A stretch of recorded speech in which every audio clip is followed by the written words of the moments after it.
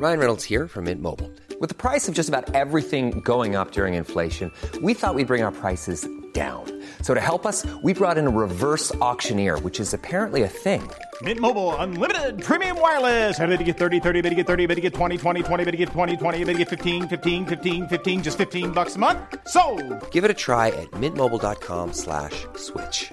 $45 up front for 3 months plus taxes and fees. Promo rate for new customers for limited time. Unlimited more than 40 gigabytes per month. Slows full terms at mintmobile.com. How many listeners should your podcast get for it to be deemed a success? Want to throw any guesses out there? Well, this is a question I get asked a lot, so I thought, let's make this a theme for one of our podcasts. Welcome to episode 7, where we will be talking all about goals and KPIs.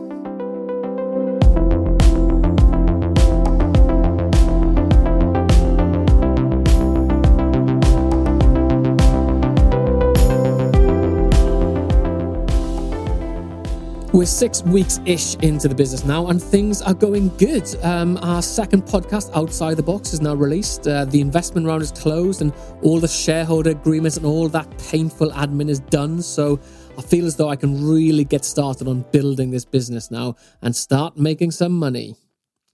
There were a couple of other additional bits of admin that I had totally forgotten about too. This small, insignificant thing called insurance being one. I remember looking into it right at the very beginning, and then it totally slipped my mind. All sorted now though, and I've got all sorts of policies in place for things that I'd never heard of before. Perfect. And we have a first hire starting in a couple of weeks too. I'll probably dig into that a bit more on the next episode. But in the meantime, I had a lot of HR stuff to set up in advance of that. You know, employment contracts, payroll, employee handbook, more policies.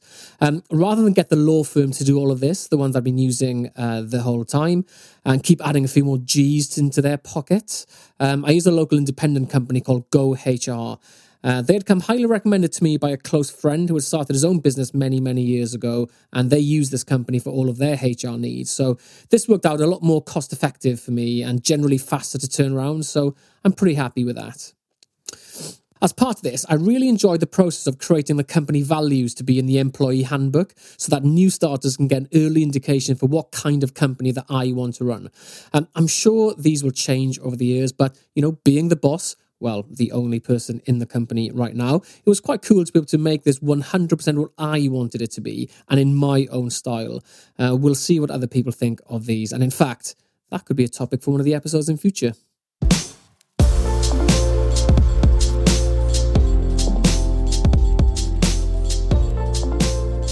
So back to what I mentioned at the beginning, what number of listens determines if a podcast is a success or not?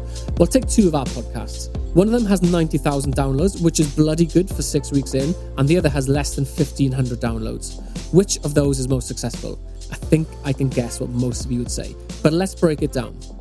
This podcast that you're listening to now has got between 1,000 and 1,500 listens so far. Like I said in the last episode, this was never created to be a chart topper. In fact, at the very beginning, I didn't really have a plan for it. I just thought it would be a cool thing to do, you know, to document my journey, however it ended or ends in the future in podcast form. Nothing more to it than that, really. But now I see this as a really good marketing tool and even a lead generation tool for us as a company. I've had a good few people contact me, mainly on LinkedIn, having listened to this with some ideas for collaboration. And a couple of those conversations have materialized into tangible things that could be really interesting for the company. Definitely opportunities that are worth pursuing anyway. And, you know, opportunities that just probably wouldn't have been likely or materialized had these people not have listened to this podcast. So, you know, I can see immediate value there in doing this. The other podcast, like I mentioned, has got 90,000 downloads. Pretty bloody good as a start, like I said. And I'm delighted with it, especially when you consider that most podcasts don't ever get beyond the 20,000 downloads mark. And when you dig deeper into the analytics, the retention is really high too, which means that the people who start listening, they listen all the way to the end, which I guess is a good sign that it is a good quality podcast. And, you know, the fact that people aren't giving up halfway through means they're interested in it. So all very positive there. But the primary goal for me with a show like this is ad revenue.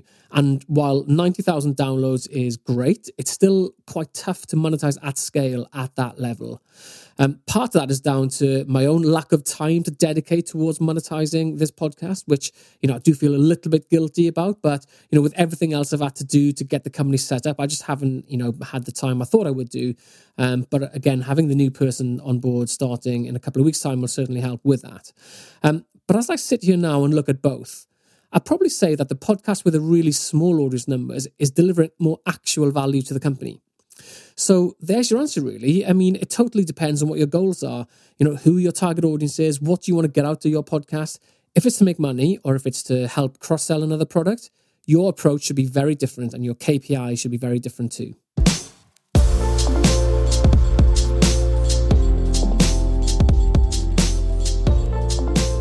The truth is, as it stands today, if your primary goal is to make money out of your podcast, it's tough.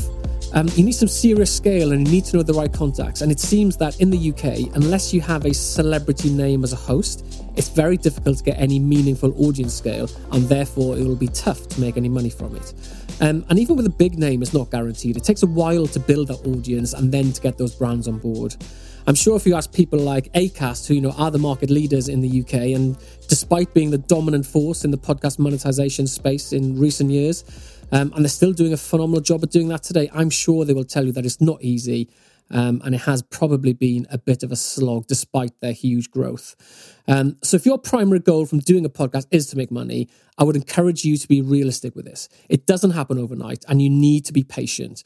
The reality is that the first season is not going to make you a huge amount of money unless you've got a superstar name that has a huge natural fan following and fan base to leverage. But that first season should really be the foundations that enable you to build that audience, build that loyalty and engagement, and then think about monetization in the second season. And in general, there's two ways of going about the monetization from a brand's perspective. Well, there are other ways, such as membership platforms like Patreon and live events and merchandise, etc. But I'm not going to go into those now. I'm just going to focus on the brand side of things. So from a brand's perspective, there's sponsorship and media. Now, the lines between sponsorship and media can be blurred somewhat in terms of what is a sponsorship buy and what is a media buy. But for the purpose of this, what I mean is that a sponsorship will be that you get a brand to sponsor a podcast for an entire season, for example. It'll be a fixed fee, and for that, they will get this podcast is sponsored by kind of message, often a logo on the artwork, and they would be the only brand that is sponsoring that podcast. Now, you also get this podcast is sponsored by kind of message with a media buy too, which is why I say the lines are a bit blurred here. But the difference here is that rather than paying a fixed fee to sponsor the entire season, the brand is buying X number of impressions at an agreed CPM for something like a month or a 6-week period. The ad message can still be delivered by the host, which is known as a host read, and it can still say that this podcast is brought to you by kind of message, but that ad will be on rotation with many other ad messages.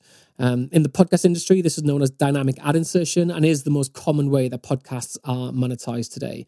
Now, I'm not going to go into the specifics of dynamic ad insertion and CPMs and host reads and all of that. The point I'm trying to make here is that the most common way of monetizing a podcast is dynamic ad insertion. And, that is all based on CPMs and impressions. And unless you have a significant amount of weekly downloads, it's very hard to monetize in this way. The preferred way is most definitely to get a brand to sponsor an entire season and to avoid those conversations about CPMs and impressions. But unfortunately, this is not the most common way of doing it these days. If I'm honest, one of my challenges is going to be that all of my contacts and connections have traditionally been in the media world. That's fine in the whole because the majority of the conversations we will have will be with these people. So that's all fine. But I've already started speaking to some talent and some of the people who are going to be hosting podcasts with us, hopefully. And they have said that they've got little interest in reading multiple hosteries for multiple brands. So we're going to have to dip into that sponsorship model and talk a lot more to the sponsorship people at the brands in addition to the media people. I've explained to the talent that the dynamic ad insertion model is the norm. But didn't get too far with that, to be honest. They just want simplicity. They just want one brand to sponsor their entire show. And I guess that's what we're going to have to do.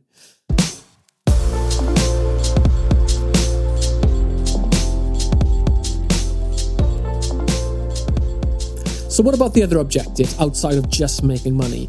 It could be that you just want to talk about something you're passionate about, or it could be that you want to promote a cause, or you want to change people's perceptions on something, or from a business perspective, you may want to educate people or just get them engaged with your brand, or I guess ultimately you may want people to end up buying something from you. For things like this, don't get too obsessed with actual download numbers. Obviously, the more the merrier, but the most important thing for you is who is listening to your podcast.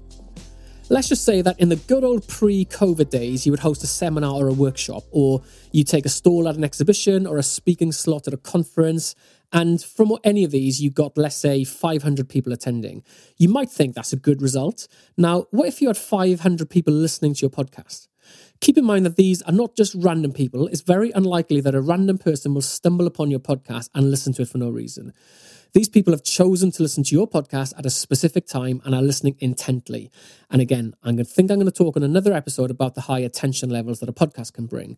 But anyway, I digress. So back to those 500 downloads. That may sound rubbish to some people and in some contexts, but actually, given the caliber of person listening and the reasons they're listening and how engaged they are, I'd say that's a pretty good result for your business, and if you got the right goals and KPIs. And also, it's a damn lot cheaper to produce and distribute a podcast than it is to take a stall at a conference or host a big seminar with lunch and drinks. Lunch and drinks, those were the days. So it's not a one-size-fits-all approach to KPIs on podcasts. The obvious route to look at is simply, well, how many listens do you get? And that's the determining factor for how successful your podcast is. But you need to be very clear on who your target audience is and what your ultimate goals are from this. And then you can create your KPIs from that. And remember, be realistic and be patient. So I'm going to wrap that up for this episode now. A bit different this time, as I wanted to focus on a theme as opposed to just giving an update on how the company is doing. But we'll mix it up over the next few months. The next episode, I'm going to dig into the joys, he says sarcastically, of working with talent and their lovely agents, of course. Until then, thank you for listening and keep those comments flooding in.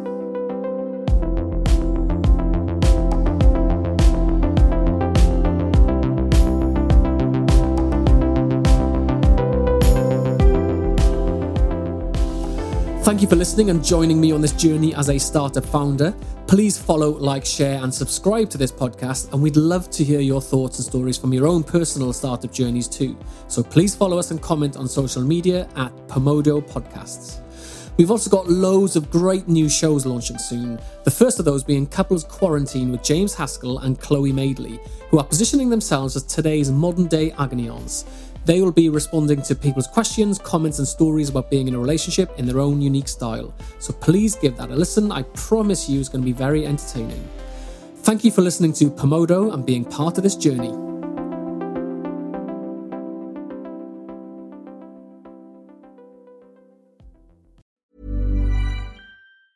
Step onto the legendary clay courts of Roland Garros, where the world's best players battle it out for a chance to win the French Open title. Tennis Channel Plus is your place to watch. Stream every court from your phone or smart TV, live in HD.